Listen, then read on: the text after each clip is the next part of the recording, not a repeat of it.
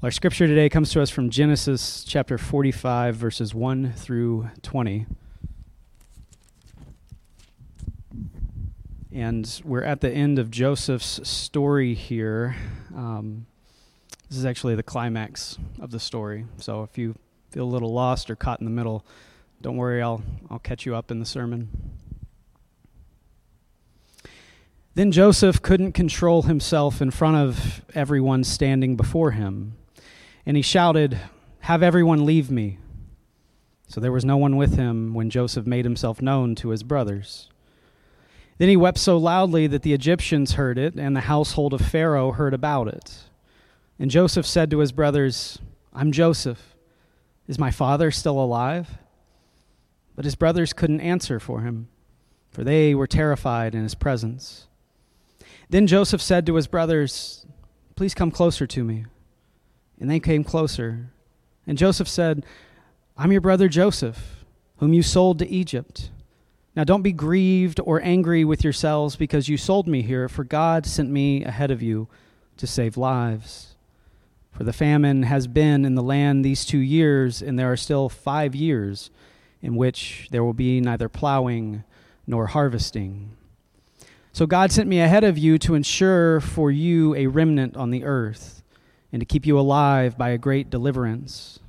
Now, therefore, it was not you who sent me here, but God. And he has made me a father to Pharaoh, and lord of all his household, and ruler over all the land of Egypt. Hurry and go up to my father and say to him, 'This is what your son Joseph says. God has made me lord of all Egypt. Come down to me. Don't delay. For you shall live in the land of Goshen, and you shall be near me, you and your children and your grandchildren and your flocks and your herds and all that you have. There I will also provide for you, for there are still 5 years of famine to come, and you and your household and all that you have would be impoverished. Behold, your eyes see, and the eyes of my brother Benjamin see that it is my mouth which is speaking to you. Now you must tell my father of all my splendor in Egypt and all that you have seen, and you must hurry and bring my father down here." Then Joseph fell on his brother Benjamin's neck and wept. And Benjamin wept on Joseph's neck. And he kissed all his brothers and wept on them. And afterward his brothers talked with him. Now when the news was heard in Pharaoh's house that Joseph's brothers had come, it pleased Pharaoh and his servants. Then Pharaoh said to Joseph, "Say to your brothers, do this. Load your livestock and go to the land of Canaan, and take your father and your households and come to me, and I will give you the best of the land of Egypt, and you will eat the fat of the land. Now you are ordered, do this. Take wagons from the land of Egypt for your little ones and for your wives, and bring your father and come. And don't concern yourselves with your property, for the best of all the land of Egypt is yours." This is God's word to us. Thanks be to God. Let's pray. Good and loving God, thank you again for your word. And God, thank you for just a few moments set aside to meditate on it. Lord, I pray whatever words we would hear this morning would come from you and not from me. In Jesus' name, amen. So I've been meaning to kind of catch you all up on where we're at in this sermon series. I've called this Thoughts on Being a Christian, and part of that is intentional because I just want to offer thoughts, and I want to see what comes out of the text, and I'm not offering an exhaustive study on this. And so I'm just exploring what does it mean to be a Christian? What are some of the thoughts on Christianity that are arising out of these texts? And so if you were here with us the first week, we talked about call, curiosity, and gratitude. And this was sort of the beginning of our adventure with God. We begin this walk, this journey with God, with Jesus, with a call sometimes. And we talked about how that call can look different based on different times in life, different seasons, different people. It can sound like a voice coming out of the clouds to you, or it can just feel like an epiphany that you had suddenly. Calls happen all the time, in big ways, in small ways, but God is always speaking to us, always calling us forward to do more of the work of the kingdom. And we talked about curiosity, and we said that as followers of Jesus, as Christians, we actually have to maintain a curious posture. We go into the world, and Jesus doesn't say, follow me, and here's a map of everything that's going to happen, and we've got it all figured out, so don't worry about anything. We just get to follow me. Come and see what happens. Be open, be curious, be looking for where God is at work in the world. So we said we're called to be curious.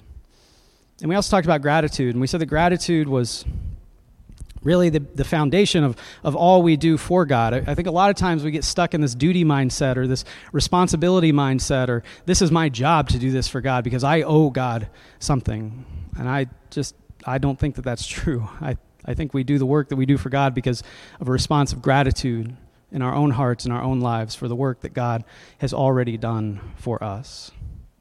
So that was week 1. And then last week we talked about sustaining ourselves as Christians. How do we do that? Well, you plant yourself beside streams of living water, those things that give you life, that mysterious life force, that ineffable part of God that we can't quite describe or understand, those things that you are connected to that keep you going and give you life.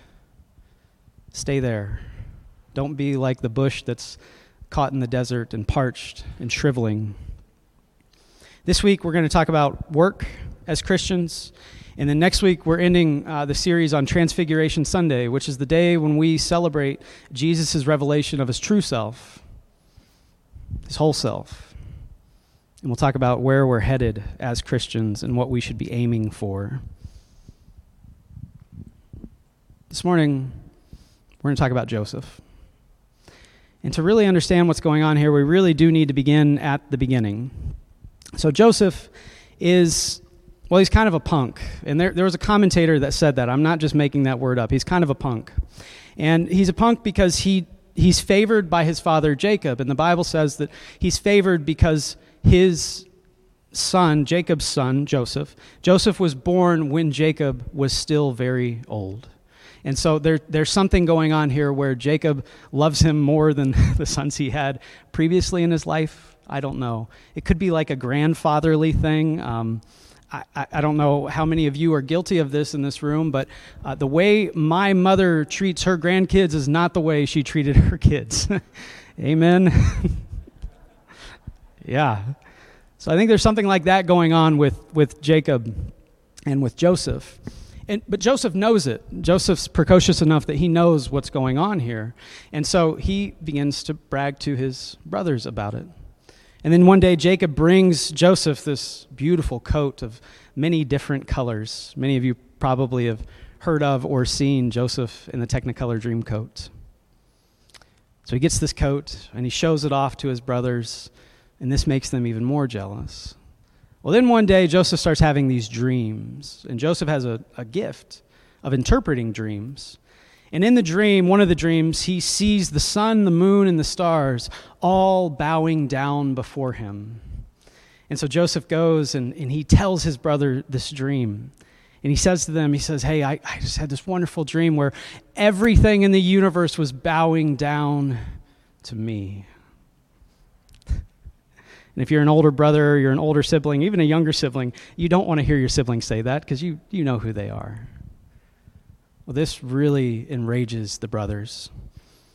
And so a few of them plot to kill Joseph the next time they get the chance.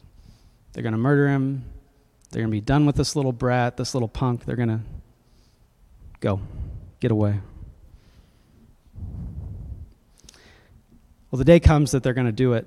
And Joseph is looking for them in the fields so that he can report back to his father. And something comes over one of the older brothers, Reuben, and Reuben decides to try to convince the group, hey, maybe we shouldn't kill Joseph. Maybe we shouldn't murder our brother, guys. That didn't sound like the best idea.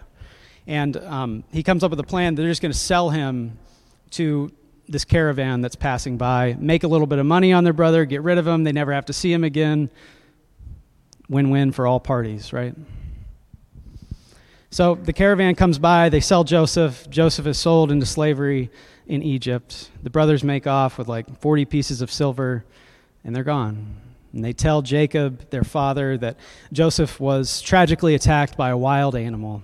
And they found his beautiful Technicolor dream coat smeared with blood.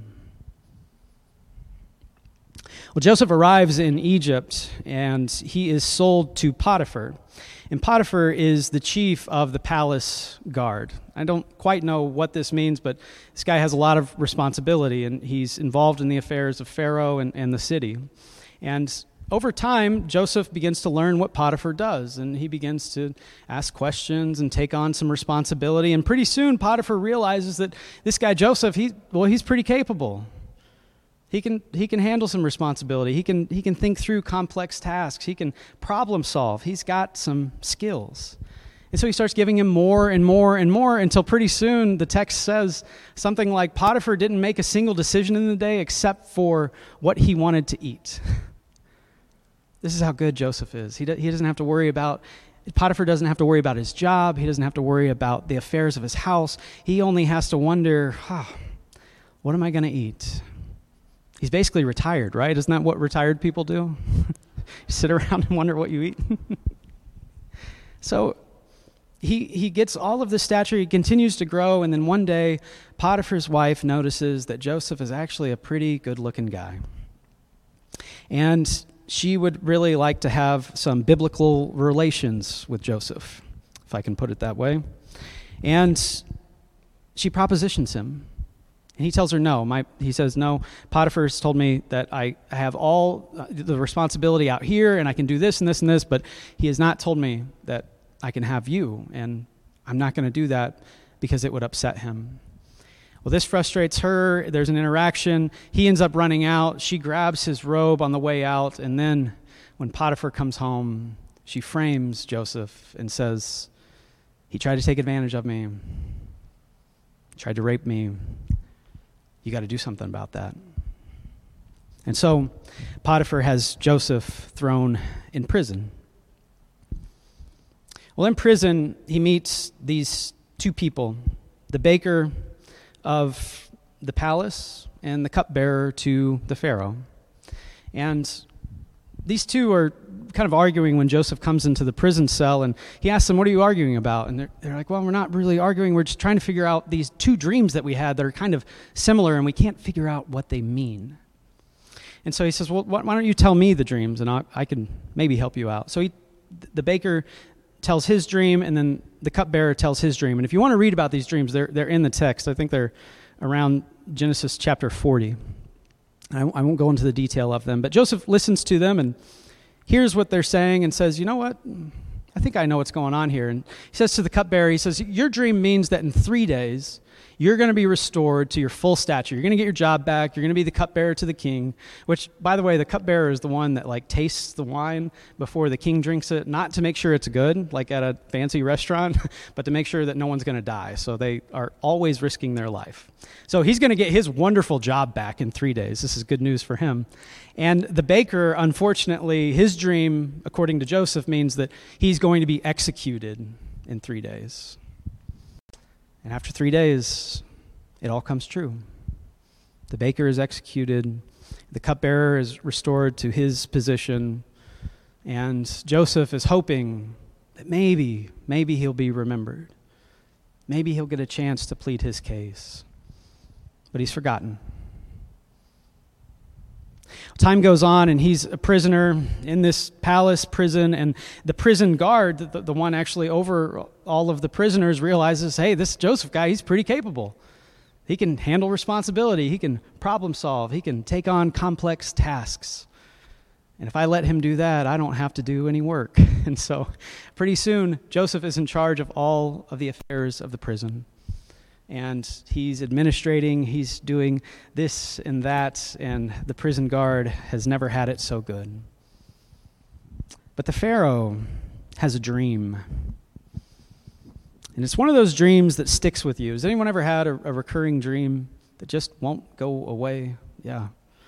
I had one as a kid. It's kind of dark, but I had one that I couldn't get out of my head. I would always wake up in this dream, and I'd be in this wide room.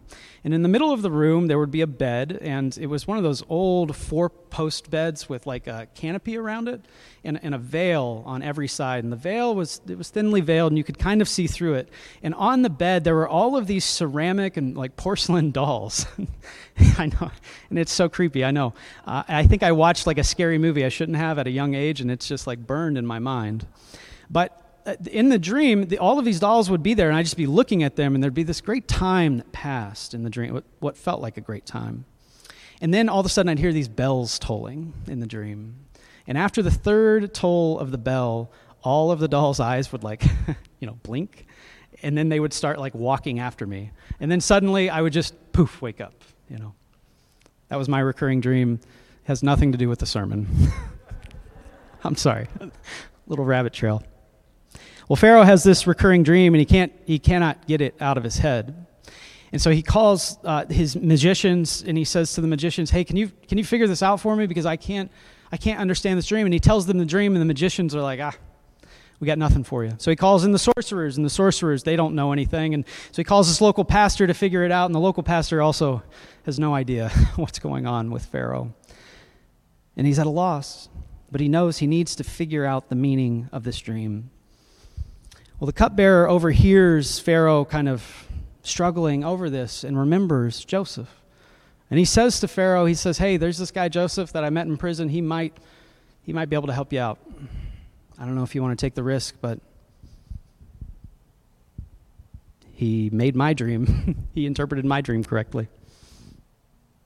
And so Joseph comes up. He's standing before Pharaoh, and Pharaoh tells him the dream. Pharaoh says, "In this dream, I was standing at the bank of a great river, and the water was full,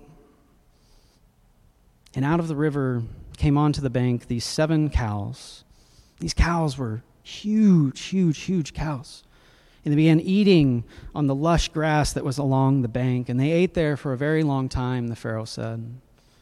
"And after a while they were still eating, 7 more cows came out of this great river. But these cows, they weren't so fat. They were actually lean and gaunt and looked kind of sickly. And they began eating the cows that were eating the grass.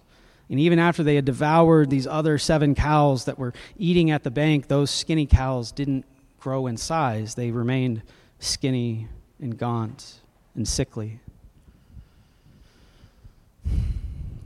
So Joseph hears this dream and sits back, and he says to Pharaoh, "Well, I don't know if I can interpret this, but with God's help, I think I can." And he says, "I think that the dream means that there are going to be 7 years of abundance with the crops in our land.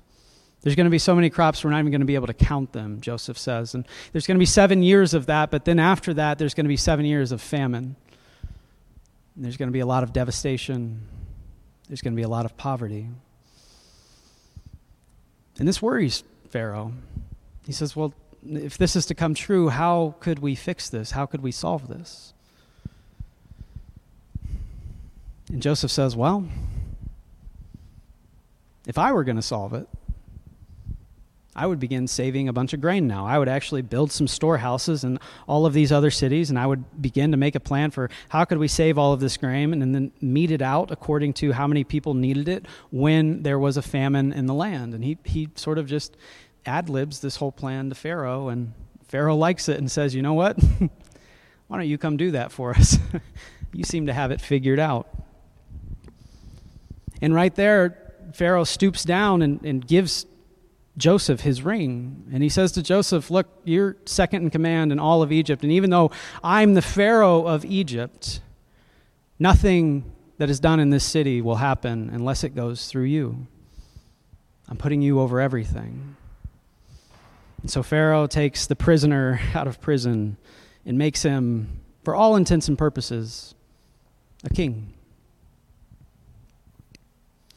Well, the 7 years of plenty come, and actually they do begin this like accounting system. They're trying to figure out how much grain they have, where they have it stored, and all this. And they have so many crops that they're harvesting that they can't count it. The Bible says it's like the grains of sand on the seashore. It's uncountable. And so they've got all of this food, and they're storing it up, and they go through the 7 years, and then just as Joseph predicted in his interpretation of the dream, the famine strikes. And we're 2 years into the famine where our text picks up today in chapter 45. It's 2 years into the famine, and Jacob has learned that in Egypt there is grain, and so he sends 10 of his now 11 sons to Egypt to purchase grain, and he says to them, go, buy some of this, because otherwise we are going to starve. And so the brothers show up in Egypt, and they have to go before Joseph to get their grain, because everything now goes through Joseph. And when they arrive at Joseph, Joseph immediately recognizes them, and he knows that there's only 10 there, and he's wondering about his brother Benjamin. And so he actually accuses them of being spies, even though he knows they're his brothers, and they're telling the truth. He says, I know you guys are spies. You're here to try to figure out how you can steal our grains. I'm not going to trust you. If you really are 10 of 11 brothers, you'll go back home, and you'll bring that 11th brother to me. And so he kind of tests them. And they go and they do as Joseph says, and there's more details that I'm glossing over here, but they come back with their brother. There's a little bit more drama, and then soon Joseph, I think, breathes this great sigh of relief and realizes that he's going to have to forgive his brothers. Or maybe he already has forgiven his brothers. But he invites them to this great feast, and he sits them around this great table, and he puts them in order of their birth, which they kind of perk up at, and they're like, oh, well, he knows how we were birthed, or how does he know? They're kind of confused, and they're catching on to something here, and Joseph sits there, and they're having a meal, and then chapter 45 picks up where he cannot contain it any longer. And he says to them, guys, I'm Joseph. I'm Joseph. I'm your brother. I'm the one that you sold to the Egyptians. I'm the one that you wanted to kill. There's a lot of weeping, which I'm sure you saw in the text. There's a lot of hugging. There's a lot of kissing. There's a lot of sorries that are spoken. And Joseph says to them, he says, look, don't be angry at yourselves. Don't be mad at what you've done. Because look what God did with it. Look what God did with everything that you intended for evil. Look what God did to turn it and make it good. What a beautiful example of forgiveness. I want to pause there just for a second to say, it's easy for us on the outside to look at a story like this and say, oh yeah, everyone should forgive people like that, right? If you've been really, really wronged, you got to forgive people. But if you're not in that situation, you don't know, I don't know if it's for us to judge that someone should forgive. So did Joseph do the right thing? Yeah, but if he didn't do the right thing, would anyone blame him? I don't know. But he forgives them. And he sees what God is up to. He reconciles with his family, and now his father, who thought he lost his beloved son, gets to be with him in his old age, gets to spend time with him again. And this father gets to see his whole family come together again. And I didn't really understand the significance of this passage until I was speaking to my father recently, and he's really not that old yet, but he's retired and he's got a lot of time on his hands, and so he's doing a little too much thinking sometimes, I think. But he keeps telling me, he's like, Garrett, the family's the most important. Family's the most important. All I care about is just spending time with you guys. So however I can do that, I want to do that. I saw a lot of Jacob in my father, that desire to see the family come together again, that desire to end the fighting, that desire to end the conflict and just spend time together. And now Jacob is going to get that, and Joseph gets to be with his family, and the brothers don't have to struggle to find food because Joseph has already provided for that. So what does this have to do with being a Christian? I think Joseph is a great example for all of us about the work that we are collectively called to as Christians. We are all invited to partake and to participate in the work of God. And I think that work generally can be defined as reconciliation, forgiveness, and grace. And all of that, I think we might be able to term as a kind of liberation. And I want to follow James Cone, the theologian here, in saying that any Christianity, any Christian that is not involved somehow in the work of liberation may not be Christianity at all. He says something like, any Christian theology that's not concerned with the act of liberation for God and God's people is not Christian theology. Christians are called to be involved in this work of liberation, and it can look so many different ways. For Joseph, we get the example of a good king, a wise king, someone who has been entrusted with a great many things and has actually, I think, followed through on his responsibilities.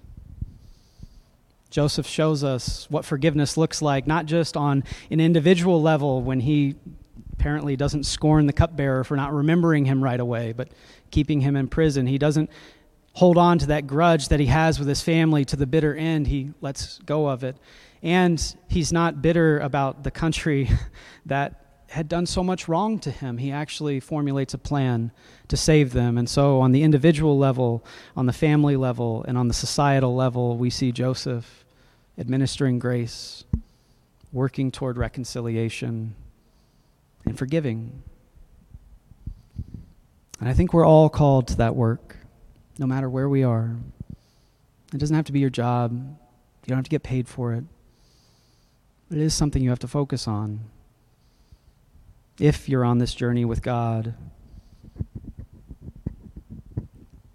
And so my question for you this morning is this: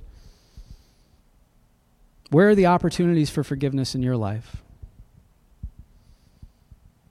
Who are the people that you might be thinking of right now that say, you know what, we might need to work on some forgiveness there? And it might not be that, they need to forgive you or you need to forgive them. You don't even need to work that out, but it might just be, this is a situation, there might be some forgiveness that's needed here. There might be some reconciliation that can happen. Where are those in your life? Where can you administer grace to those that are around you, whether on an individual level, whether in your family unit, or whether in society? Where's God calling you to do this work of liberation? Will you pray with me?